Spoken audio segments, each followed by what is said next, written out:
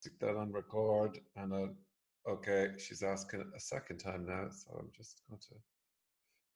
Okay.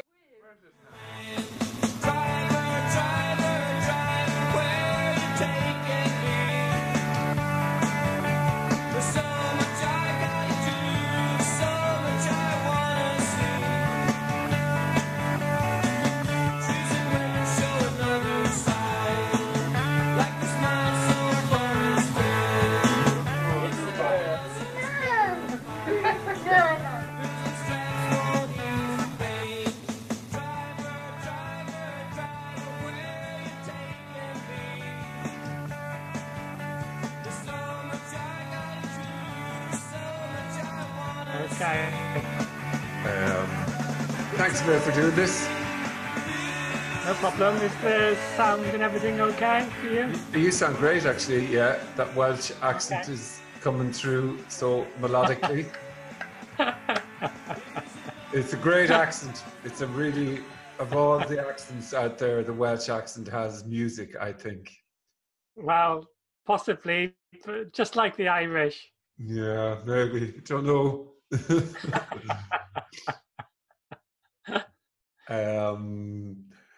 Yeah, no, I think we're set up nicely. I never prepare for these sorts of chats. And sometimes I say, well, maybe I should, but obviously my brain would be thinking throughout the day, well, I'll ask him this or I'll ask him that. And then I don't, but we're here anyway. So,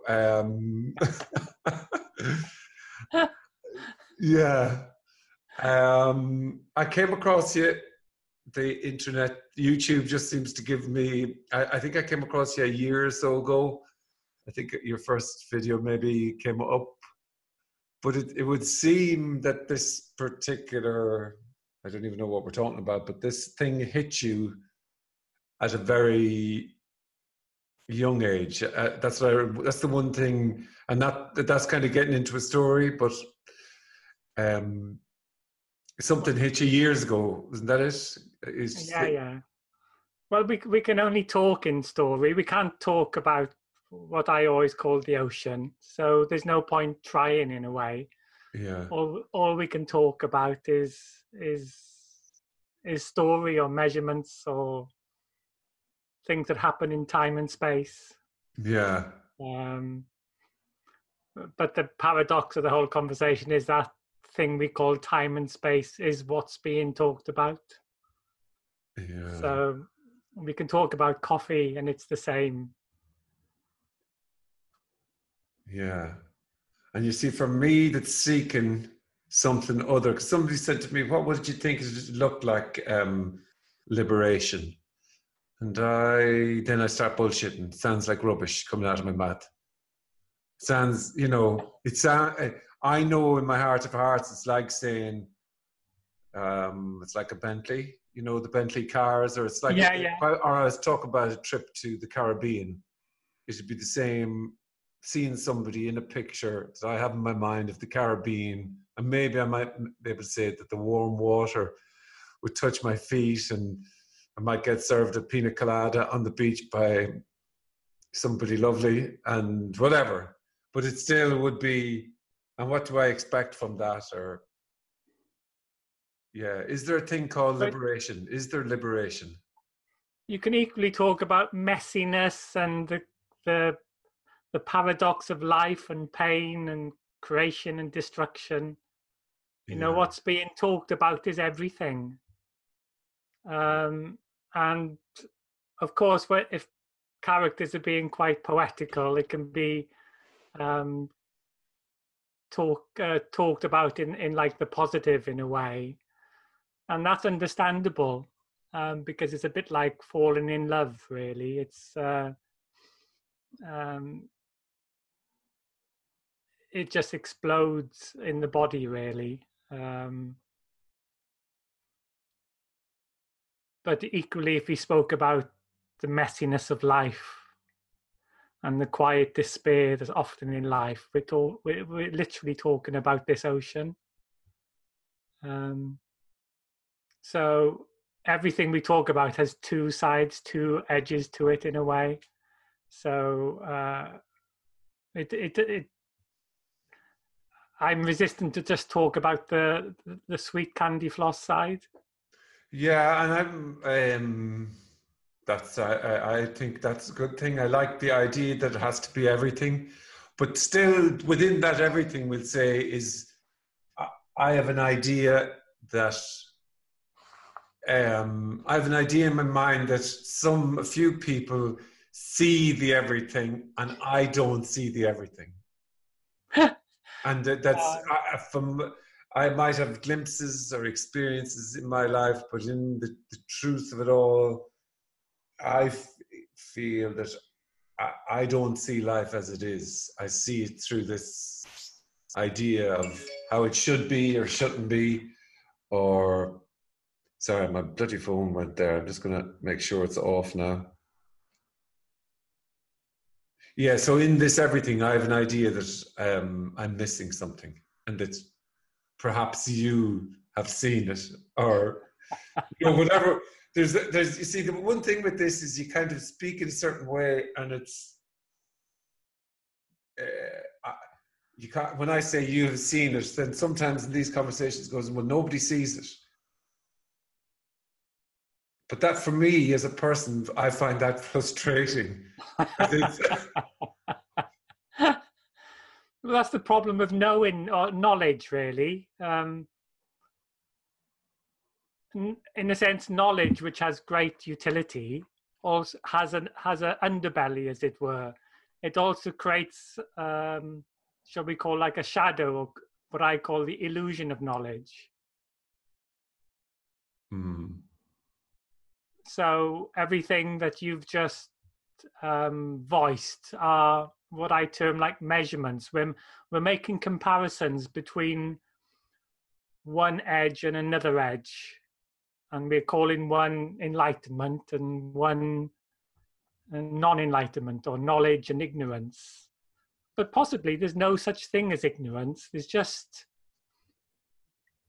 the illusion of knowledge that's happening. Because what do you really know, Frank?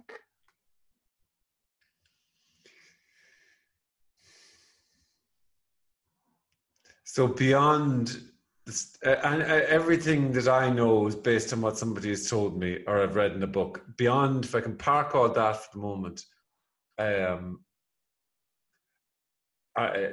don't know very much. Right. So what do I know? Well, we're having some sort of a podcast thingy, or we're chatting. Maybe are we even chatting? We're having there's sounds here. Something happening. Maybe that's what I can say. Something is happening. That's the beyond. Forgetting all the ideas. There's something happening. There is something appearing to happen. Yes. And that's it.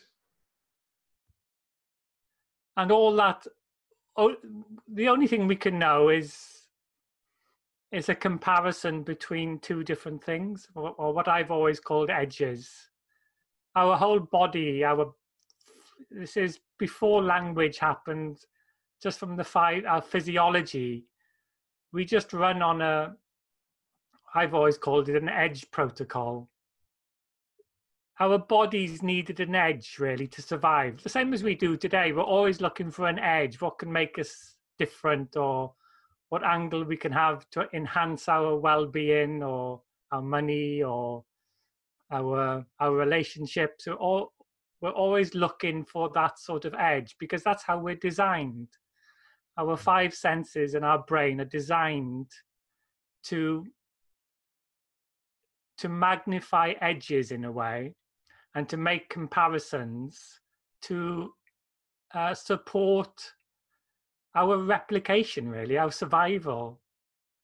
Because we didn't have the luxury or the interest in knowing what is, if we term it like that, or the truth, or even happiness. When the body wasn't interested in that, it just had to move, basically. So just had to make an edge comparison to figure out the best ways of moving to enhance its replication and expansion. And it's the same process that is functioning today. And it's all completely understandable and natural. But the one problem of all these measurements we make, to make this map work, as it were, to enable our organisms to move more effectively, our brains predicted, as it were, that all these edges must have a center, a something, a thing. So all our knowledge comes from a comparison of edges. It's relative, it's temporal, and totally a comparison between two or more edges. And we've predicted that there's a center to these edges called a thing, called a franc, called a tree, called a cup, called coffee, called times, called space, and it goes on and on. But we have never known what an apple is, or time, or space, or Frank, or Paul. We have never met a separate something. All we've ever known are comparisons between one edge and another edge. And that's where knowledge comes from. It's a little bit like electricity knowledge is. Electricity isn't in the positive pole or the negative pole or in the space between the poles. It's only when you put all those edges together, as it were, does electricity appear. So knowledge appears in the relative relationship between edges, which is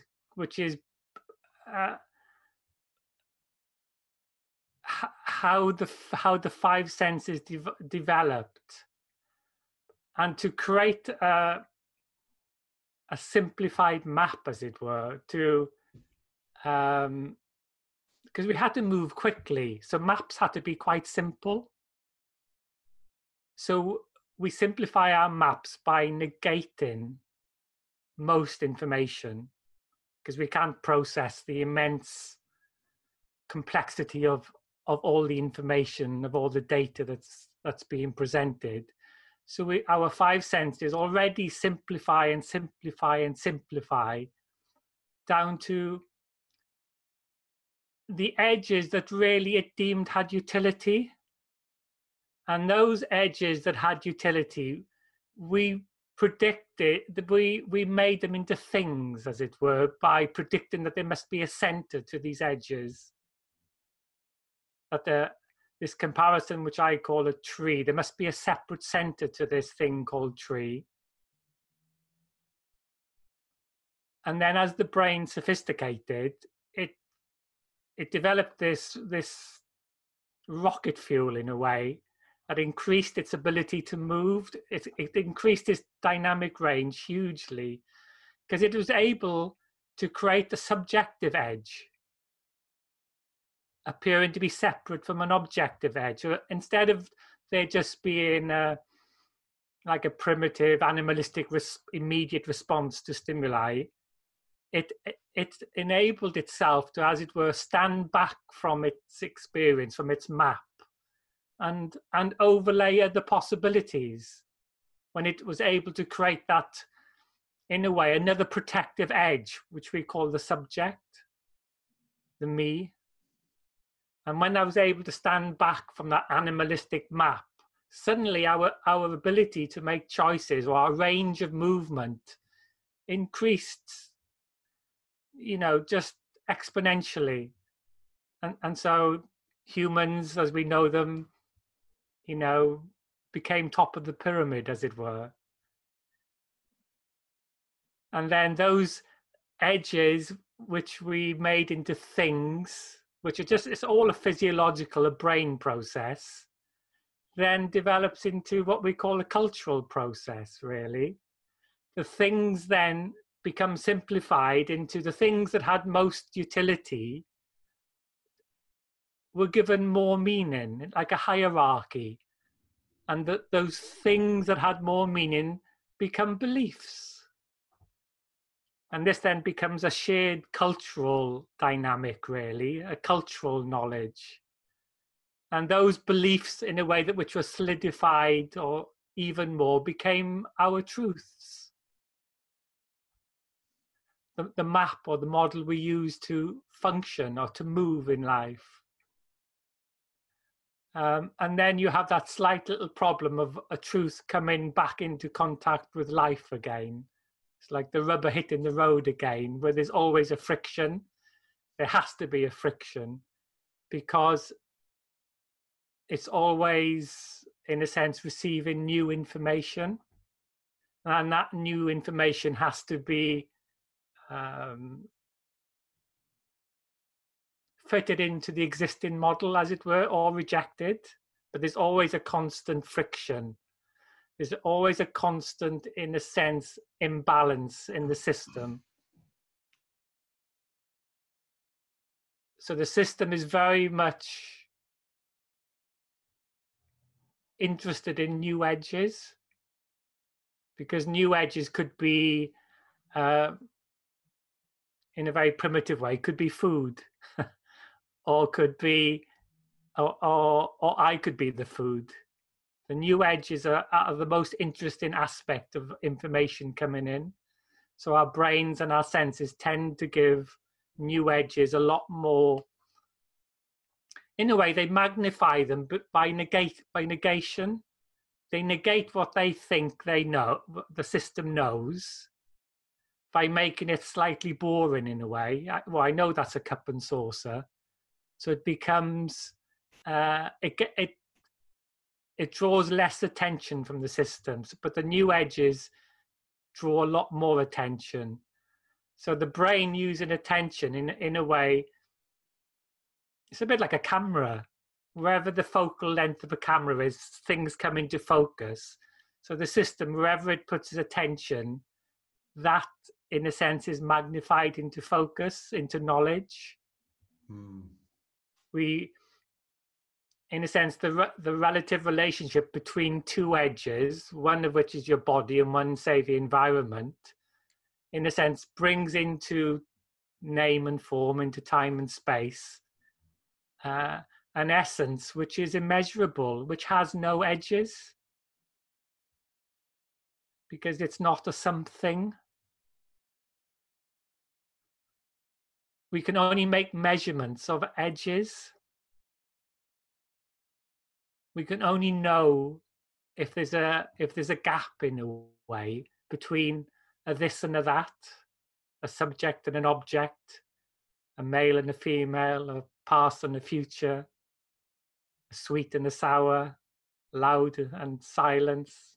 We can only, all our knowledge comes out of these comparisons of these edges. But the brain, this is like eating the apple in the Garden of Eden, the apple of knowledge. The trade-off of this huge utility, this knowledge, was the prediction that there must be a center, a separate center to these edges, that the object must have a separate center, whatever that may be. And this subject, which is just another object, as it were, also has a center called a me.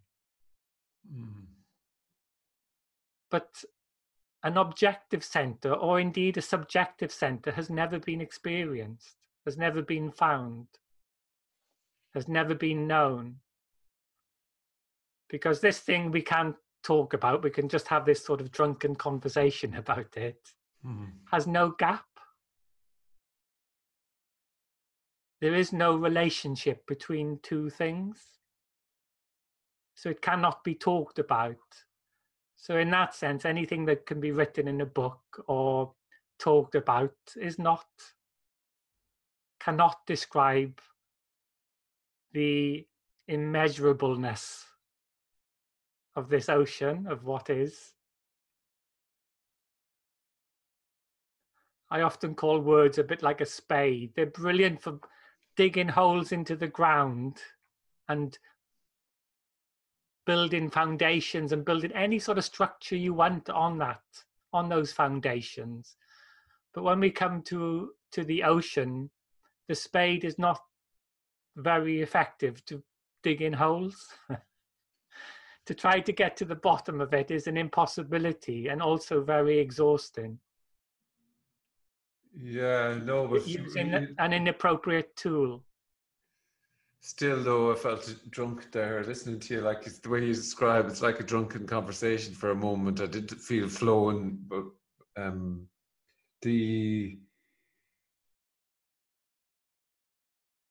and that's a description of this formation and solidity of a self, that it's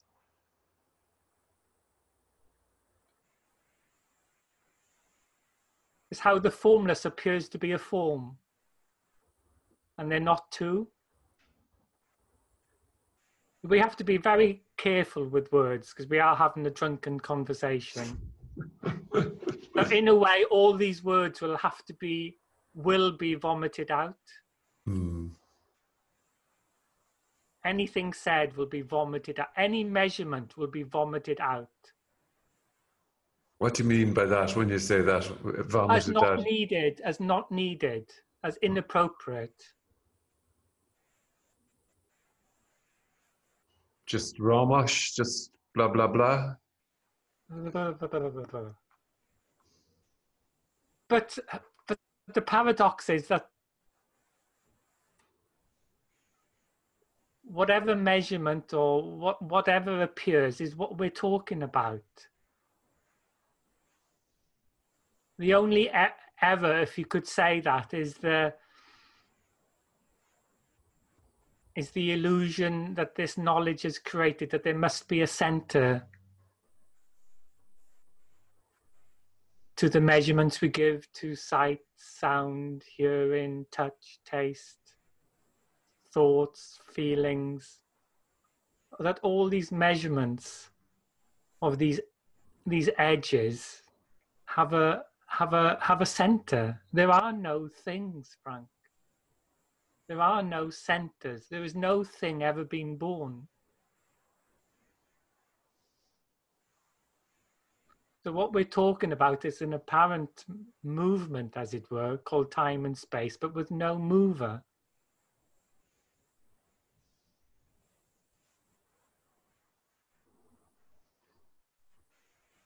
What we're talking about is seeing, but there is no separate center that is a seer. It's just a movement, a measurement called seeing. And these edges, again, paradoxically, are edgeless edges.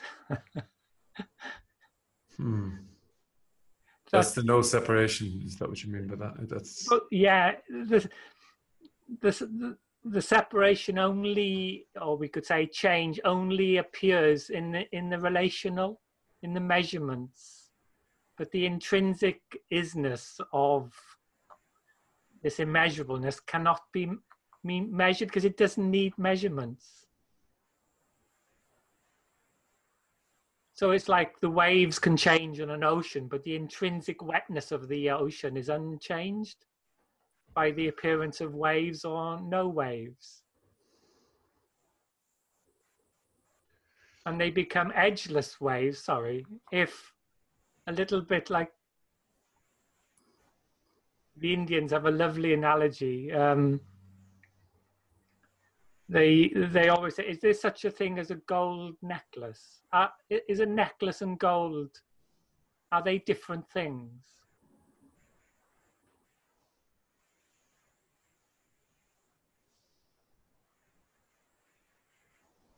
you asking me that? Yeah. I thought that was are a necklace and gold different things? Yeah. If I make you, I fall madly in love with you and I make you a gold necklace. Yeah. And I say to you, Frank, look at this beautiful thing I've made for you. It's a gold necklace. Yeah. I say, and then I ask you, are the gold and the necklace different things? No, I would say. No. Otherwise, I could give you the necklace and keep the gold. Yeah. So likewise, all these forms, as it were, all these measurements, are in a way borrowed. All there is gold. All there is ocean. What I've called ocean since being a 16-year-old. Or, whatever name people want to give this. There never was a separate something which was a necklace.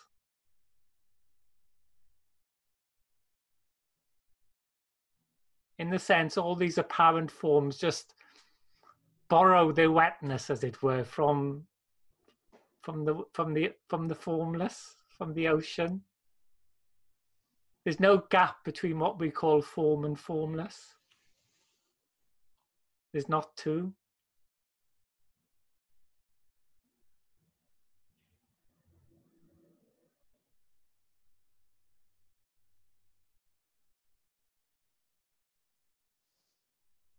So drinking coffee is what's being searched for. Everything is in that. The hearing of a sound. The hearing of a voice. The response to a voice. The wetness in all of these apparent movements is what we're talking about. Is the ocean. And the necklace was never born. Never dies.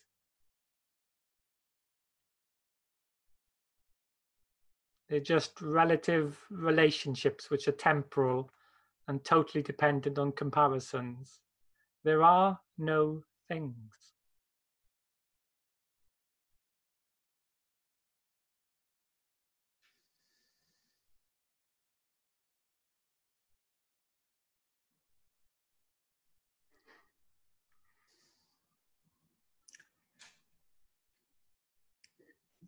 For a time in this, you see, you kind of use your mouth and your brain your brain definitely, you mentioned words, but your brain tries to kind of get a hold of what you're talking about, and through what you're saying, comparisons are made, and so normally you can go, but that's like that, so that equals that. But the more you talk, then the brain just goes, well, no. And so then it's flatline, and now I seem to be talking, but I do kind of reach this. This is so. It's like I don't understand you. I don't understand. So this is a pink.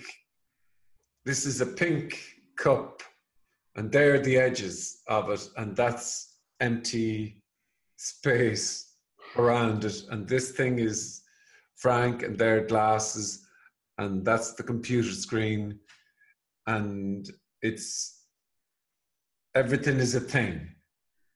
Everything is a comparison. Everything you've just described is a comparison. You haven't described anything. But there's a cup. That's a cup? It's a cup in relationship to the space around it, or to the fluid inside it. But what is fluid? Is there a separate something which is fluid that you know? Well, now there's water. But do we know what water is? Without the label of it. But see, how I navigate through this is through labels and things and names. So Yeah, I call that water, and it's a real thing. When I hear what you're saying, when I can take that away, then it's everything. It's like the painting without you have a painting, and you don't just take one thing out of the painting. You have the whole painting. You have a kid playing in a forest and blah blah blah, but it's the whole painting. It's not just one thing. So that's painting. I think what you're saying is this is everything. But the everything is the something. Is the measurement. The cup and saucer, this So is so I know, but so everything is, it's what's happening. It's what's happening, and that is beyond.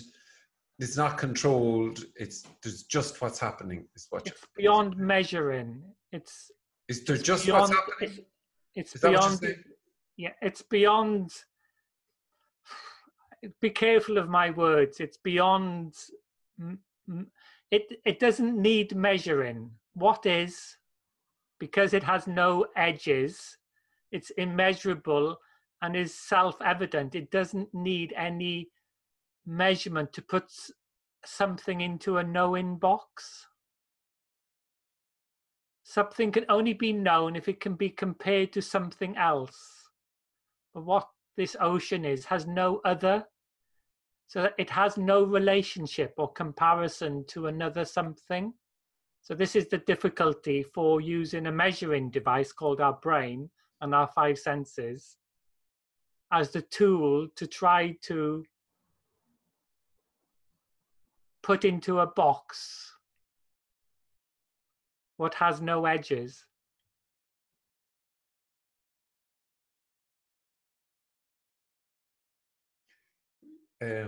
So knowledge will just always go round in a loop. Yeah, but for a moment there, what I thought you were saying is that there is just everything. There's just this, and whatever is coming out, and whatever sounds are being made, and then on top of that, there is a feeling of. But there's just, you see, there's the sense of being someone in the world. You operate in time and space, so the thisness of everything, the just here. How that's the just what the fuck?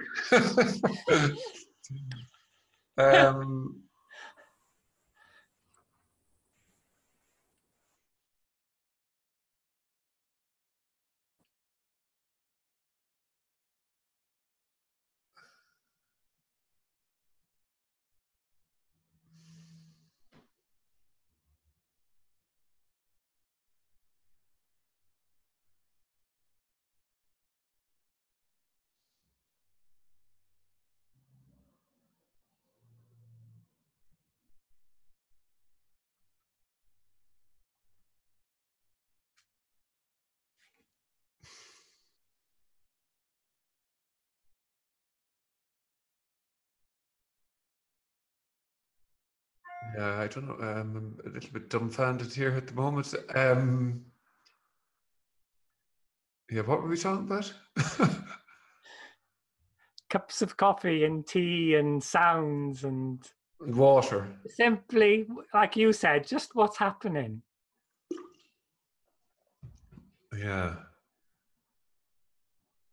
But it's, but you see, then how do you know that there's how is it possible that it's known? Well, it's the one thing that doesn't need knowing, and knowing can only, knowledge comes out of the relationship between two or more things. That's where knowledge emerges from, like electricity.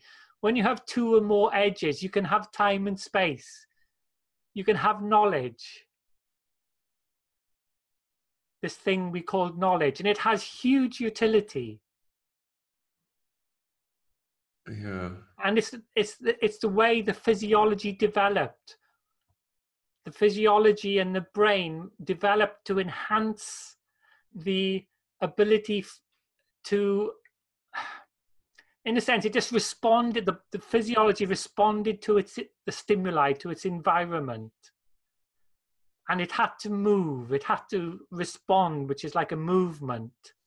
And so it just found the edges which had the greatest, what it felt had the greatest utility to give it an edge so that it could move and replicate and survive. But it couldn't take it on board the immeasurableness of life. It's just too immeasurable. So it had to simplify and simplify. So the five senses already started the process of simplifying the data it brought in, the edge that it became aware of.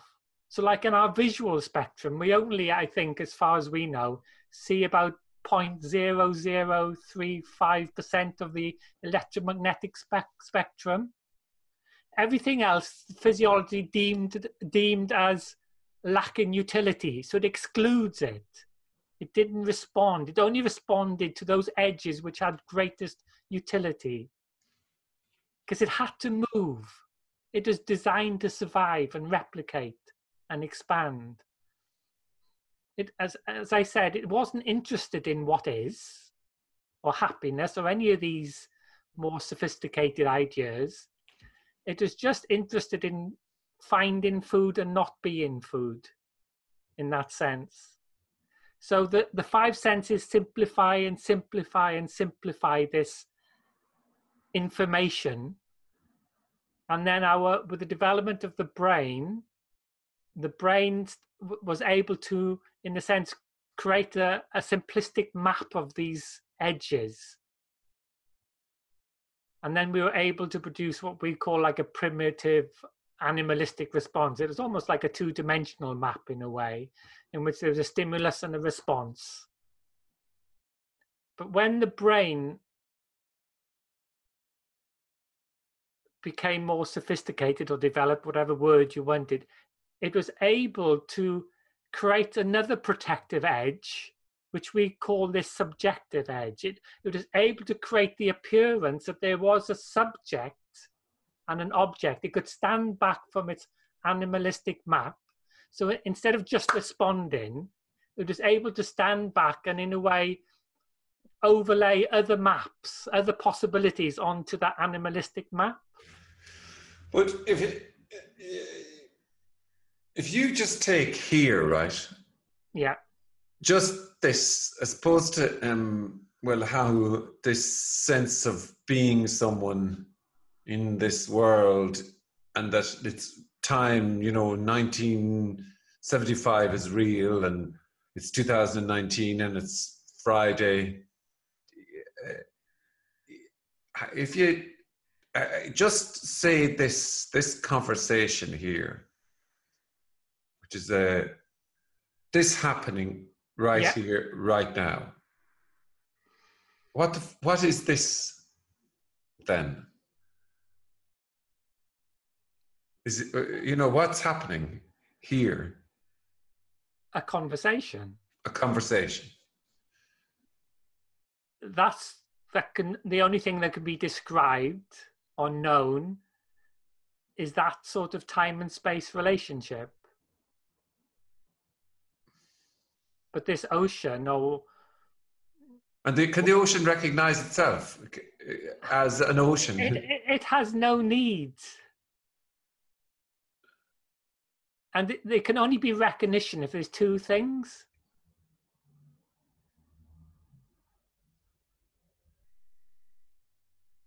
It's more simplistic. It's so simple. It can't be measured. It can't be put into a measurement. In 40 years, I've never been able to come close to, because we're just using language which is completely born out of measurements, out of time and space, to try to express or describe something which has no edge, has no measurement, has no comparison, is not in a relationship with something else. It's not in a relationship to something called knowing or ignorance, or birth and death, or creation and destruction. It's not in a relationship to any of those measurements. They're all real measurements,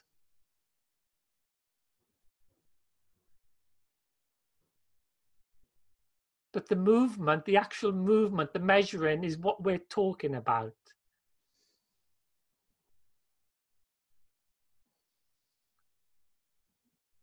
So the brain is brilliant at everything but describing what is.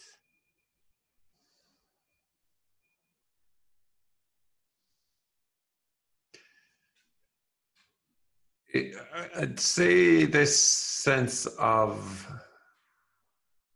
self or feeling that you know the world, and but you're that you this tiredness or this bored of this knowing, because you realize it's kind of, oh, it's like it's not, it's a dry sort of, that knowledge is dry, sort of non-experiential. It's just a Well, loop. It's just the same safe loop, right? well, knowledge in itself isn't. It's just again, because knowledge creates that appearance that there is a center, or shall we call a knower. Yeah. It thinks it knows what a cup is. And Yeah. so it becomes boring, because I've seen this cup umpteen times. Yeah. So the boredom doesn't come from knowledge. It comes from that shadow of knowledge, as it were, that sense that there is a knower. And that knower feels separate from what it deems to be a separate cup. And that's where the boredom, because inherently the sense of separation is unsatisfactory. Yeah. So again, that movement called Frank is designed to keep the movement going. It has to be dissatisfied. And again, nature has designed you to be permanently dissatisfied. Be careful of my words. I'm not talking, there are no centers. There is no separate something which is Frank. But nature itself, in a sense, I often laugh, it's the originator of consumerism and fake news. That's how it keeps itself going. Because it overpromises, like a good advertising company will do. It'll overpromise this product or this pleasure to get you to move towards it. And when you have it, it'll deliberately diminish the pleasure to leave a sense of dissatisfaction, because it wants you coming back for more. And not only does it do that in the memory, it'll enhance the memory of the expectation and diminish the memory of the dissatisfaction, to keep the movement, to keep the loop going. So nature is has always been the expert in fake news and consumerism. It's the originator of it. It overpromises and underdelivers by creating fake news, that there is a something that you can get, because you're a something, that when you get it, you'll feel satisfied. You'll feel more complete. Yeah. And that's the con, because it's designed very opposite to that. It's designed to keep the organism moving. So there's no point you having a cup of coffee and being satisfied for the next 6 months, because you'll probably die in the spectrum of evolution. You won't replicate and survive. It needs you to move and replicate to the exclusion of all else, in a way. Because even that movement, which we call evolution, that movement, or what I call these edges, these edgeless edges, are what is, they're be careful of my words, they're like echoes of the infinite. The movement will never be satisfied until it swallows the whole of time and space, in a way, until it has everything, until it is everything. Because it's an echo, in a way, of what is. careful of these words are a bit poetic and a bit drunk.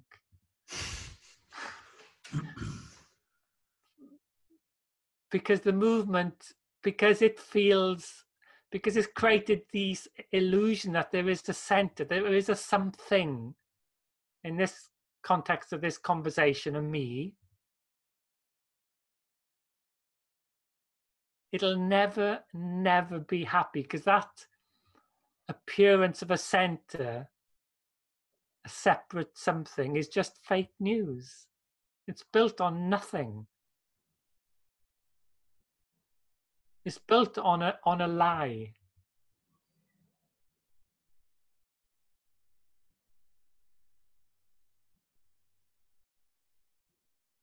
So it's like trying to satisfy a pink elephant. It's an impossibility. So the system is designed to be dissatisfied.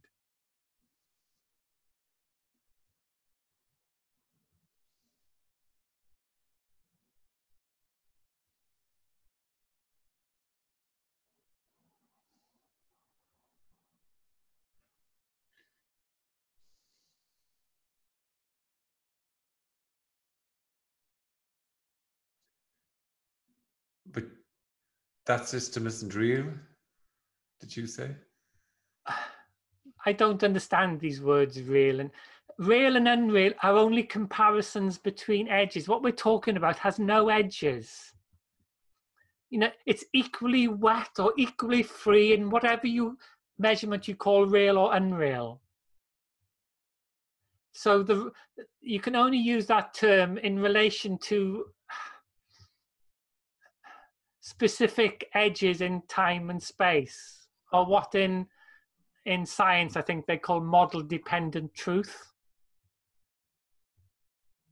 See, then I get the idea that, you see, what you're saying is more valid than what I'm saying, that yours is closer to this wetness than what I'm saying.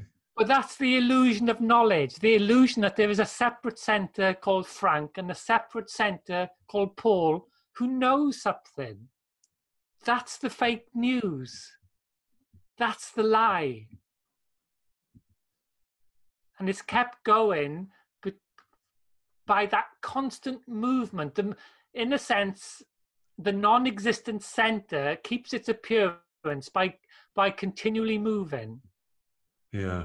Like kids, you remember sparklers? Yeah. Doing fire, and you keep it going hard, fast, and it appears that there's a solid circle of sparkle. Yeah. And it takes a load of energy to keep that appearance going, because as soon as that movement stops, it's seen that there isn't a circle. Yeah. So the me is a little bit, the appearance of the me is a little bit like that. The physiology has to keep feeding it, like it keeps feeding the body to keep the body replicating. It has to keep feeding the story of me, because without the story, there's no me. Without the movement, there's no me. Without the movement, there's no time and space. So these words we use, time and space, me, the story of me, are all words for the same thing, really. So nothing can be said about this. Anything that can be said about this is not this, while paradoxically being this. Yeah, I mean, I have this kind of love-hate thingy going on with this interest in non-duality, or let's just say seeking. And loads of times I kind of go, I mean, I've spent a lot of time, let's just say, or 8 years interested in it and not interested in it and whatever. But I keep going, well, hopefully I just stop now. Can I just stop being interested in this and move the fuck on, leave it, let it go, just forget about it? And there's one time there's the thought of, well, that's the equivalent of death, letting it go. So what? But then the other is, okay, well, let's just see what happens. Can I just forget about it entirely? And I can't seem to just, but it's the kind of, it's only the only thing that I'm really sort of interested in. And it's absolutely nothing at the same time. And it's kind of, you get this feeling of, well, what even am I interested in? by being interested in this sort of this everything. It's Trying to figure it out and blah blah blah. That movement. it's a bit like over all these years, it's like in some characters, once this itch begins, once the genie in a way is out of the bottle, there's no way of putting the genie back in the bottle. Yeah. I've never met anybody over 40 years that could put that genie back in the bottle. It's a pain. It can be a real pain in the arse. In many ways, it's better not to have the genie out of the bottle. Yeah. In a really practical utility point of view. Yeah. But once the genie's out, there's no going back, Frank. Because there'll be no satisfaction with there being a separate something, with that appearance anymore. The cat's out of the bag in the way. Yeah, it will not be satisfied with the something. What we call the physiology, you could say, becomes very, very greedy then. It wants everything. But also, it's kind of like, I don't actually trust any kind of thought I have about what I do want. I kind of go, oh, wouldn't it be great? And then I go, would it? I don't know. I mean, I don't really believe that. There's any idea about this or getting this or doing this or whatever. All of those things just seem to be ideas that are more bullshit, more kind of seeking, and there's no... The movement is... It's stillness moving. There's nothing wrong with the movement. The only But wanting everything, what you said there is really everything, yeah. Yeah, but it's insatiable. It's the sense that there's a something that wants another something. That's where the headache comes from. But also recognizing with that appetite is utterly insatiable, because it's like a starvation that can't be fed. It's kind of like, oh, what's enough? And then you go, well, then, do you know what I mean by that? That kind of seeking energy is kind of, well, what is enough? Like the entire universe? When does it end, this seeking thing? This wanting, needing, blah, blah, blah, trying to know, understand this, that. So what happens if there's all of that, all those movements, what you call seeking, but there's no separate something which is a seeker? What happens to that movement, whatever it is? Seeking, drinking, eating, talking, sleeping, waking. If there's no separate something that is a sleeper or a drinker or a waker or a seeker, what happens to those measurements, to that knowledge? Oh, that's nice, yeah. Yeah. That's the illusion of knowledge. It's a bugger. That biting that apple has a real trade-off. Yeah. We gain knowledge. Careful of these words. Knowledge was gained, but there was a price, as it were.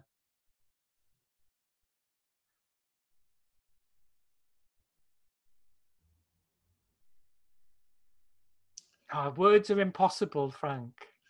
Yeah, well, you still you do a good job, but because, like, I mean, it's funny when you're talking. There's no kind of just watching you. There's no kind of referring to.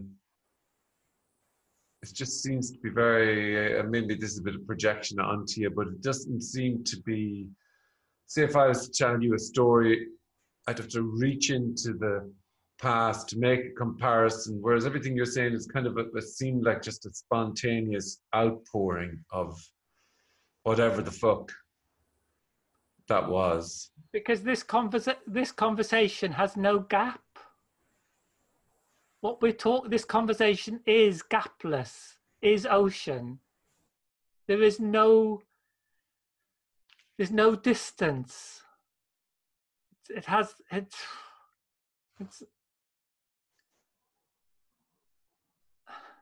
one and the same. Yeah. It's difficult to use this word, but it's a love which has no gap, where there's no distance. The only place where there's distance and gaps is in knowledge, in the relationship between two or more apparent edges.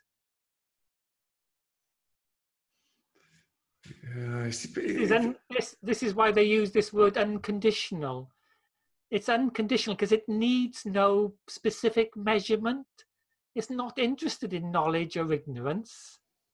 It's not interested in the measurements of 1 or 2.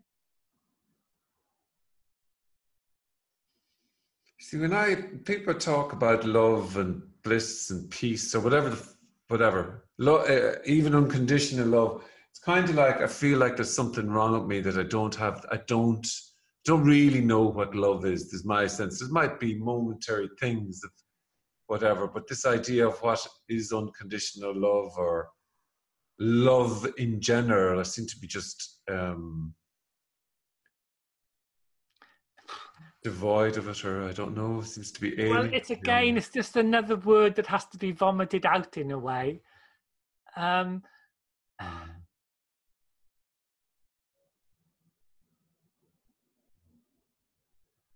Again, in this context, this love can never be known in that measurement sense, because it's in a way it's like a naked, ruthless love, because it doesn't see any other, because there's no gap, there is no other. So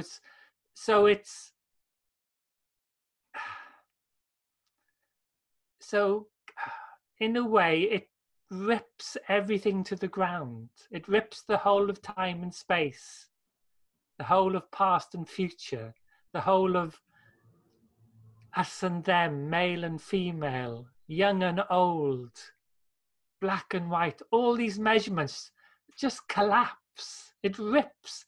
It ruthlessly rips everything apart, as it were.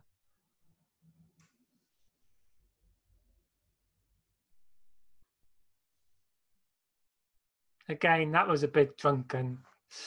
Put those words in a bit. But it's. You see, the thing, the other day, I had this. The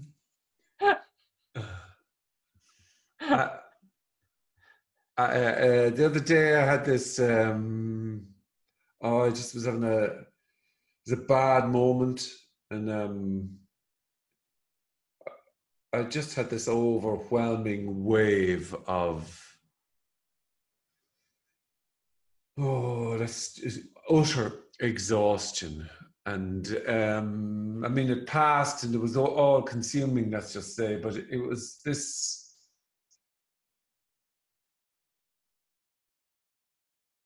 I don't know, this exhaustion with trying to get this, in a sense, this utter exhaustion, and sick of myself even saying that I'm exhausted. Not only am I exhausted, I'm sick of myself being exhausted, and there's just utter tiredness, and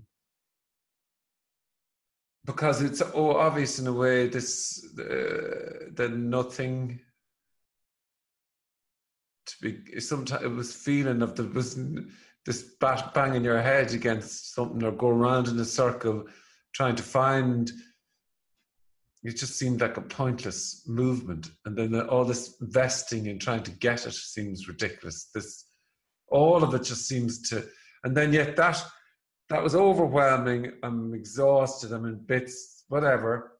And then it's kind of like I come back together again, reboot. It's like a reboot and a clawing back to, okay,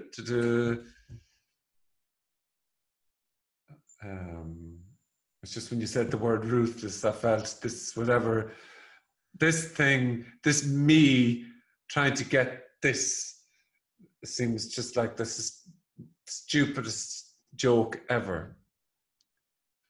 And yet I just can't seem to stop it either. It's like it's the worst addiction ever. And it's an addiction. It's an addiction almost, this. It's another survival, or I don't know. That's even something I've learned. Yeah, it's in that sense, it's the most common drug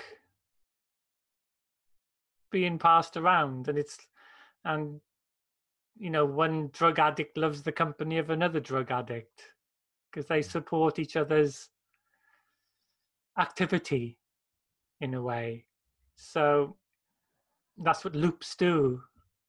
You know, that's why, because the loop has to be continually fed to keep the appearance that there is a solid something called a me. Otherwise, it'll just, you know, it does collapse many times anyway.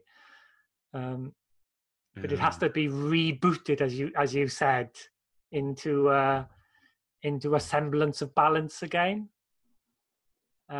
Without too much balance. You're not designed to have too much balance. Because again, life needs you to replicate and move and expand. So it'll make sure it keeps you imbalanced. But saying all that, you know, a spade can only be a spade. That's what those five senses, that brain, that physiology is designed for. So what the suggestion is, what happens if there is that movement but no separate something which is a mover?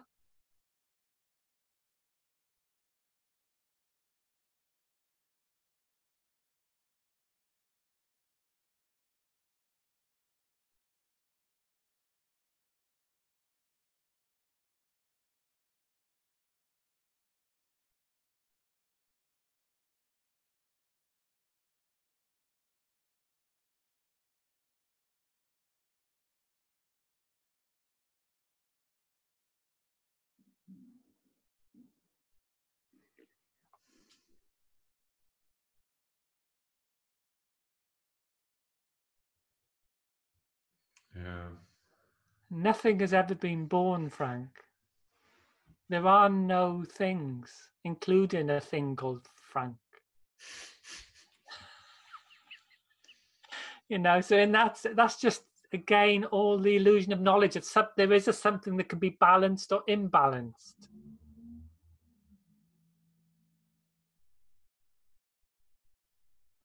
They're just edge comparisons. It's all an edge protocol that this five senses in the brain for utility purposes, have modeled as a response to the stimuli of the environment. And then when it became more sophisticated, it's more like a dialogue now in which the environment molds the physiology and the physiology can mold the environment by by simplifying the data into things which have meaning and utility and belief and truth. You know, we solidify this map of how things are.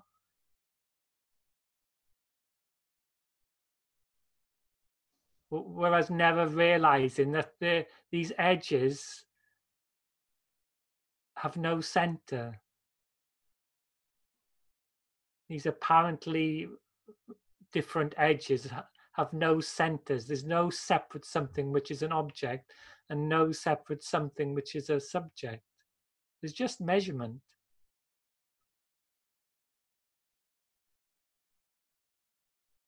Because it needs an edge. The body needed an edge to survive. Same as it does today. Always looking for an edge. How to make more money, or how to be the fastest person in the world, or how to attract a mate. We're always looking for an edge. Because that's the way this whole thing is. It's a spade. It's designed to do that. That's the knowledge. It's just the knowledge is created predicted, intuited, like, because this is pre-intellectual thought even, it's created the energetic sense that there's a center by lots of... But it is felt like, whatever, a few seconds ago, I had the thought of, I don't know how to operate my eyes. I can't move my eyes are moving. I'm not moving my eyes. How?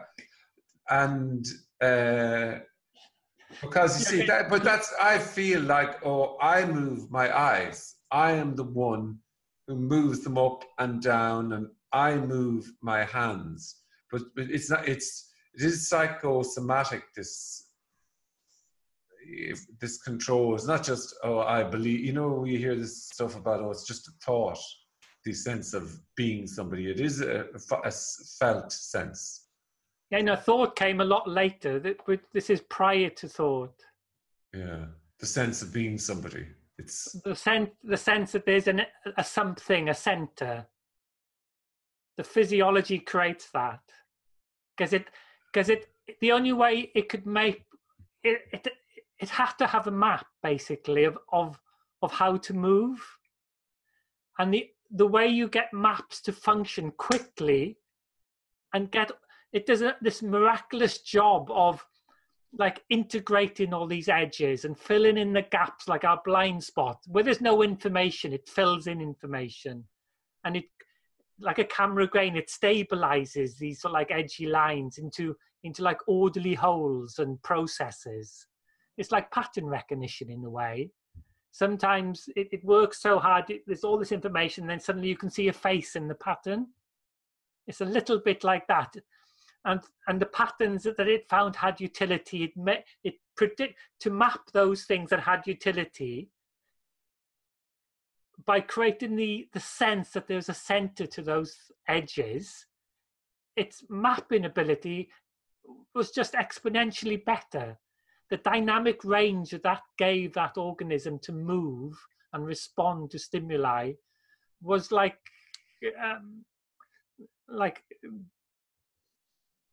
this rocket fuel, really. It just gave it so much more ability. That ability to create that protective edge, or that subjective edge we call a me, that could stand back from that primitive map and overlay other possibilities, other comparisons, just allowed movement to be 100-fold better, that we dominated everything else.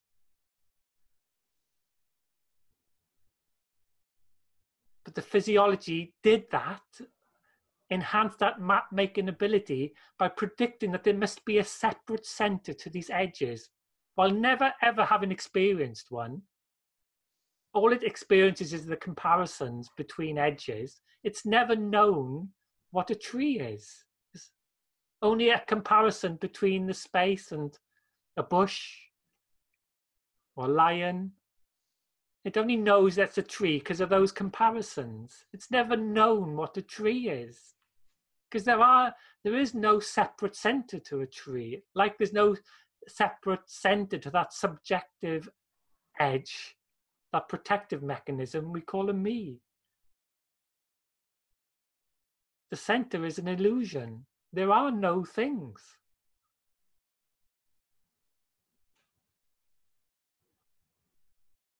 No, literally, there's no separate something that's ever been born. There's just life. An immeasurableness that, through the relative relationship between two objects, two edges, one we call the body and the environment, in a way brings the immeasurable into a temporal name and form, a temporal comparison. And that mechanism is greatly enhanced by predicting or intuiting or sensing that there must be a center to these edges. But yet there's no location for this center. Exactly. There's no center point. Sorry, your voice went. There's no center point. Can you still hear me? Yes. There's no center point to this so-called center. There's no place where I can say, okay, well, I'm here. Yeah. Or maybe here, or There's just edgeless edges, and the comparison between them is where knowledge is based. And that knowledge has predicted that there must be a center to those edges called a you and a me.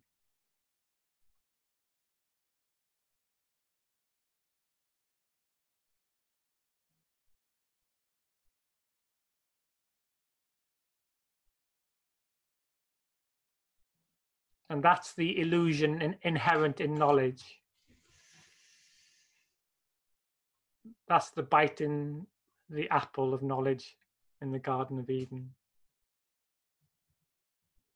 yeah, I've always been curious about that, biting of the apple thing. All these stories that, these drunken stories that people have made up to try to measure something which can't be measured. But when you're drunk, hey ho, let's go for it. Yeah. It sounded a good idea at the time. And many are so beautiful in their own way. But when they become... You talk very different. The language you use is a lot different than other... it's just different. It's a different description, but it's the same. It's the same, but it's different in a way. I mean, it's But there was nothing in my character. I was just a football boy. I wanted to be a professional football player. Okay. When what I called the ocean, like, just smashed this thing. The appearance that there is a center, just smashed it, as it were. So I had no religious or spiritual background. There's no Google, no internet, because this is 40 odd years ago. Yeah. So it's just ocean and this luminosity, which was the football, which was the mum, and this body. There's all just these edgeless edges.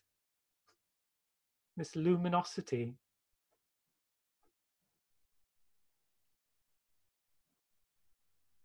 So people just put into words, into like a measurement, things that are, I suppose, specific to that culture. Sorry, you've disappeared. There, I can hear you, but at the moment, unless you've moved out of the... It's my phone, is the camera. Okay. So you've come in on your mobile phone, have you? Yeah. Okay, yeah, that's good quality for a phone. Must have a good phone. It's Apple. It's Apple, yeah. Yeah. Speaking of the Apple, yeah. Yeah. I had this idea for a movie in my mind, one that, because I think they're going to make technology edible. I just have that sense that to integrate it into the brain, that it will be edible, and Apple will have an edible piece of technology. And my kids will come to me one day and go, "Do you think it'd be okay if I eat this apple?" And I go, "No, don't." That'll be my reaction. But I do think that'll happen. That'll be kind of, I don't know.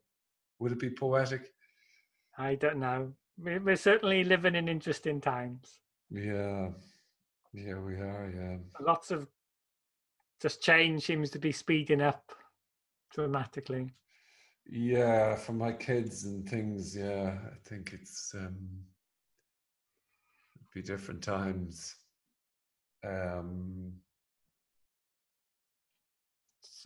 So from like forgetting about ocean and non-duality, it seems we're entering into a time where I've got two boys. Yeah.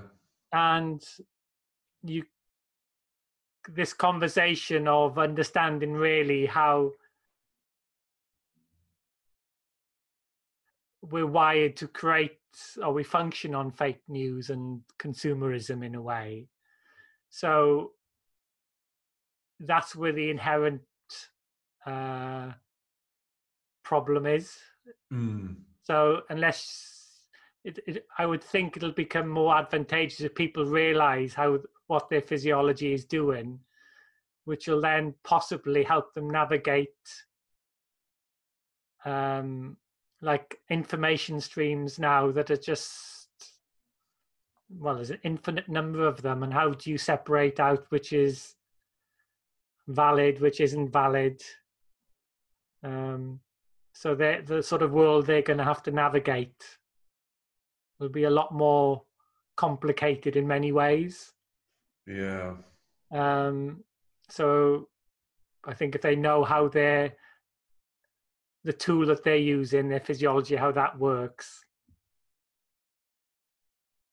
might be a useful ability to have. Well, the sense of, or the seeing that it's kind of just this driving energy. Do you mean this kind of seeing carrots and by carrots that you can go after everywhere? Yeah, that things out. Our physiology is designed on fake news and over promising. Yeah, and deliberately leaving the system in a state of imbalance or dissatisfaction, because it wants you to keep coming back, or wants you to keep replicating. I think is reflected in so many areas of modern life now. Yeah, well, it's never, ever, ever, ever, ever this. It's always the next thing. And there's nothing, there's nothing inherently wrong in movement. It's again, it's just that the fakeness of knowledge is that the prediction that there must be a center, there must be a me that is a mover. Then the game becomes utterly different, as it were. Yeah. So if there's movement but no mover, but then that's a different dance. But I mean, there's a lot of dancers, 7 billion dancers, really, now. For sure. And in a way, there'll be 7 billion different ways that a character can get wet, I call it. It falls in the ocean. Yeah. It doesn't seem, again, after all these years, there doesn't seem to be any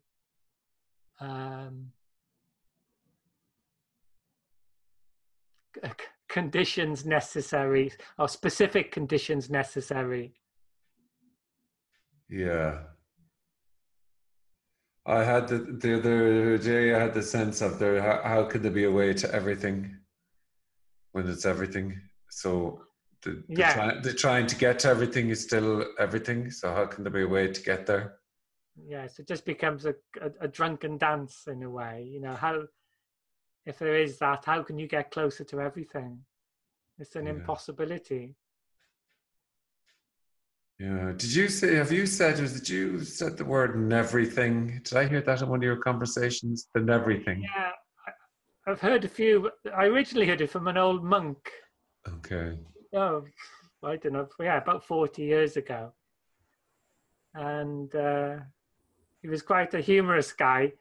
He must have been in his 80s, and he only ate bananas. Did he? He only ate bananas, and but the most he used to sit in the foyer and just speak to people, I don't know, 12, 14 hours a day about all sorts of subjects. He was a real encyclopedia in a way, and a very humorous, childlike sort of guy.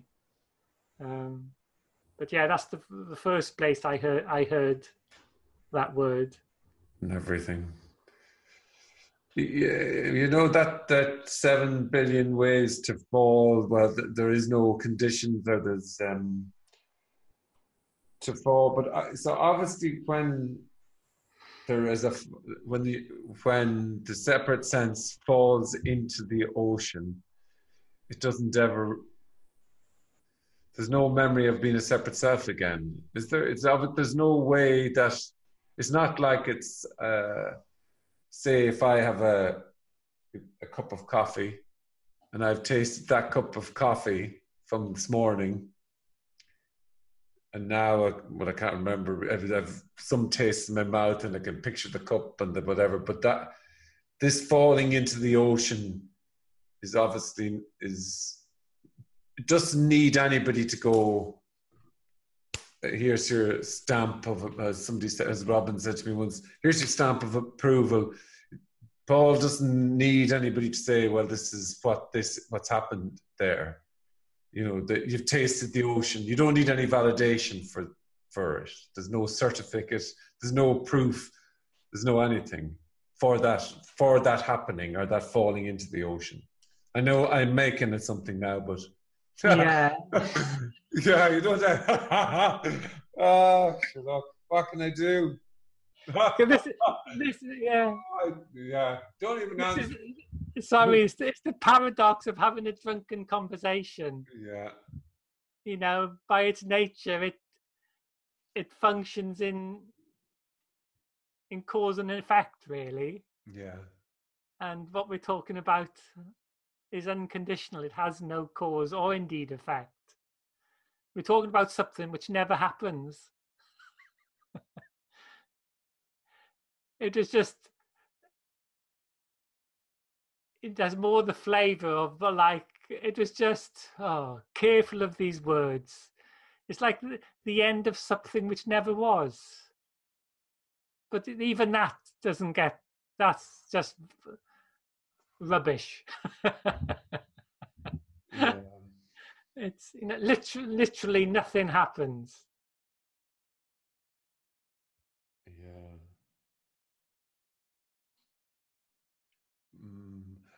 Anyway, I've always the sense of that I can taste the flavor of what you're talking about, as opposed to, there's no part. I mean, and it's kind of, it can taste the flavor of what you're talking about completely. That the everythingness, and so it's not. That's why I probably don't go. But that often, because I can. I can. It doesn't. It's not. It's not. It doesn't seem like bullshit. It doesn't. And it's not. It's not that I understand it, or I recognize that the understanding is pointless. It's the flavor of it comes in when you're talking. It's like, when somebody's cooking something in the distance, you can get the smell, and your mouth can water. So whilst you mightn't be eating the steak, you still in this kind of conversation, maybe I get to. For me, there's a little bit of a flavor of it anyway. It comes into my mouth from time to time. So that's why I'm not going, rah, rah, rah, Paul, that's bullshit, or, because I am that kind of a way. I like things to be proven. If somebody was to offer me some sort of a herb, and they tell me all this stuff about this herb will do wonders for your something, unless it was a boom to my system, I'd go, I'm sorry, I didn't really feel anything. So I know what you're saying. Thanks. I give it a go, but I don't believe that this worked. It could work for other people, but not for me. Whereas this particular sense of the oceanness, oneness, everythingness is not an abstraction. It doesn't feel alien to me.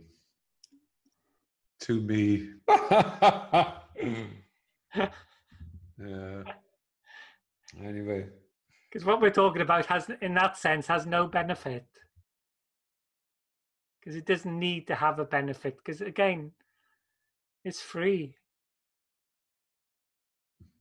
It's equally free in benefit or non-benefit. It's not relational to all those measurements. Yeah.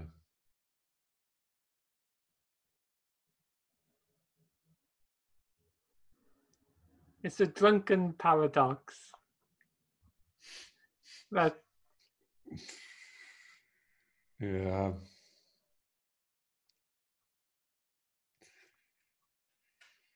that can never be written about. It can never be verbalized.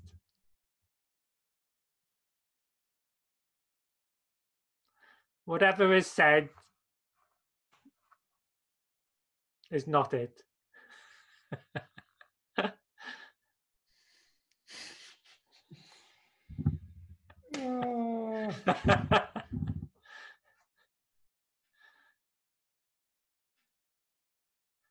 Yeah, you can't catching. Because there isn't a something. There isn't a something which is ocean or non-dual. Yeah. You can't catch everything. You can't catch catching. You know, you can't. Well, it's not that you can't catch it. It needs no catching. You can't catch catching. You can't catch catching. You can't. No. You can't speak about speaking, because speaking is already it in a way. Is what you're saying in a roundabout way. Everything sings it. Every edge sings its edgelessness.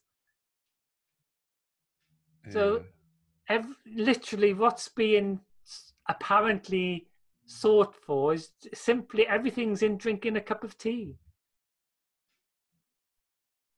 or the sound of a voice. All these edges are just edgeless.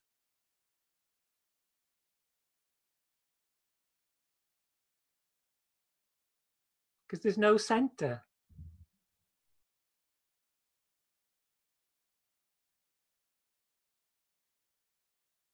There are no things.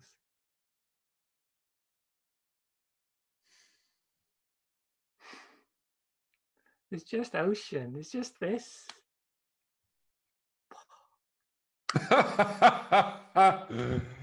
Oh.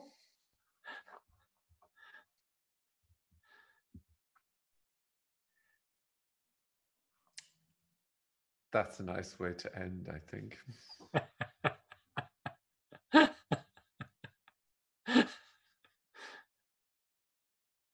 Yeah. Cool.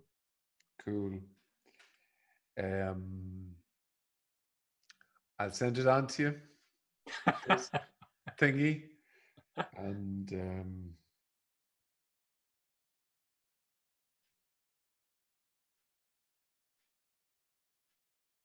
thank you, Paul. Thank you, Frank. Cheers, man. Yeah. Bye-bye. See you. Yeah. See you again. Yeah, I'll drop you a note. See you.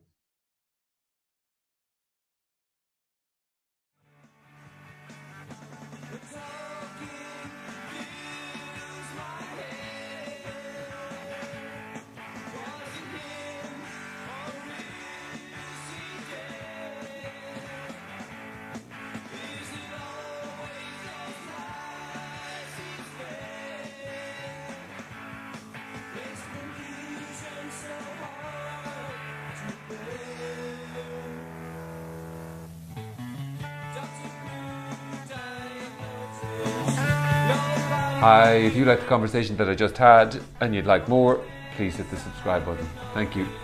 Frank. Frank, what a man.